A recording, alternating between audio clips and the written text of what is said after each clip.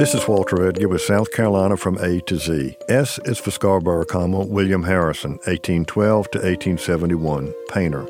Born in Tennessee, Scarborough moved to Charleston in 1836. He spent the early years of his career as an itinerant, advertising in local newspapers and often staying with his clients while he painted their portraits. In 1836, he was in Sherwall, and from 1839 to 1846, he was in Darlington. In 1846, he made Columbia his home, where he aspired to establish an art gallery. He spent summers in Caesar's Head and made regular trips to New York for art supplies. As an antebellum portraitist, Scarborough achieved considerable success. The majority of his portraits were oil on canvas and followed the artistic conventions of the day. He also painted a few landscapes.